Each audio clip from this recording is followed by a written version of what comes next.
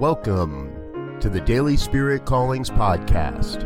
I'm your host, Robert Brzezinski, and I invite you to join me every day as we explore an affirmation, inspiration, and call to action for your life this day. And today is February 28th, 2021. Here is your Daily Spirit Calling. No matter what I may encounter this day, I hear the one calling me to my truth. No matter who I may encounter this day, I see the one smiling back at me. No matter what is asked of me this day, I serve the high vision for my life.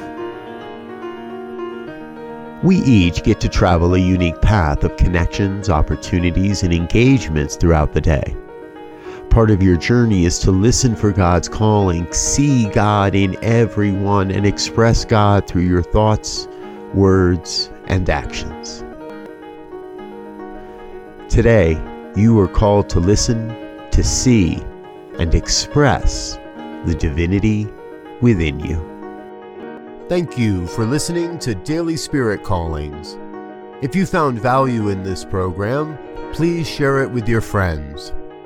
Learn more about Spirit Evolving Ministries at spiritevolving.com. Until next time, peace and blessings. Go forth and prosper.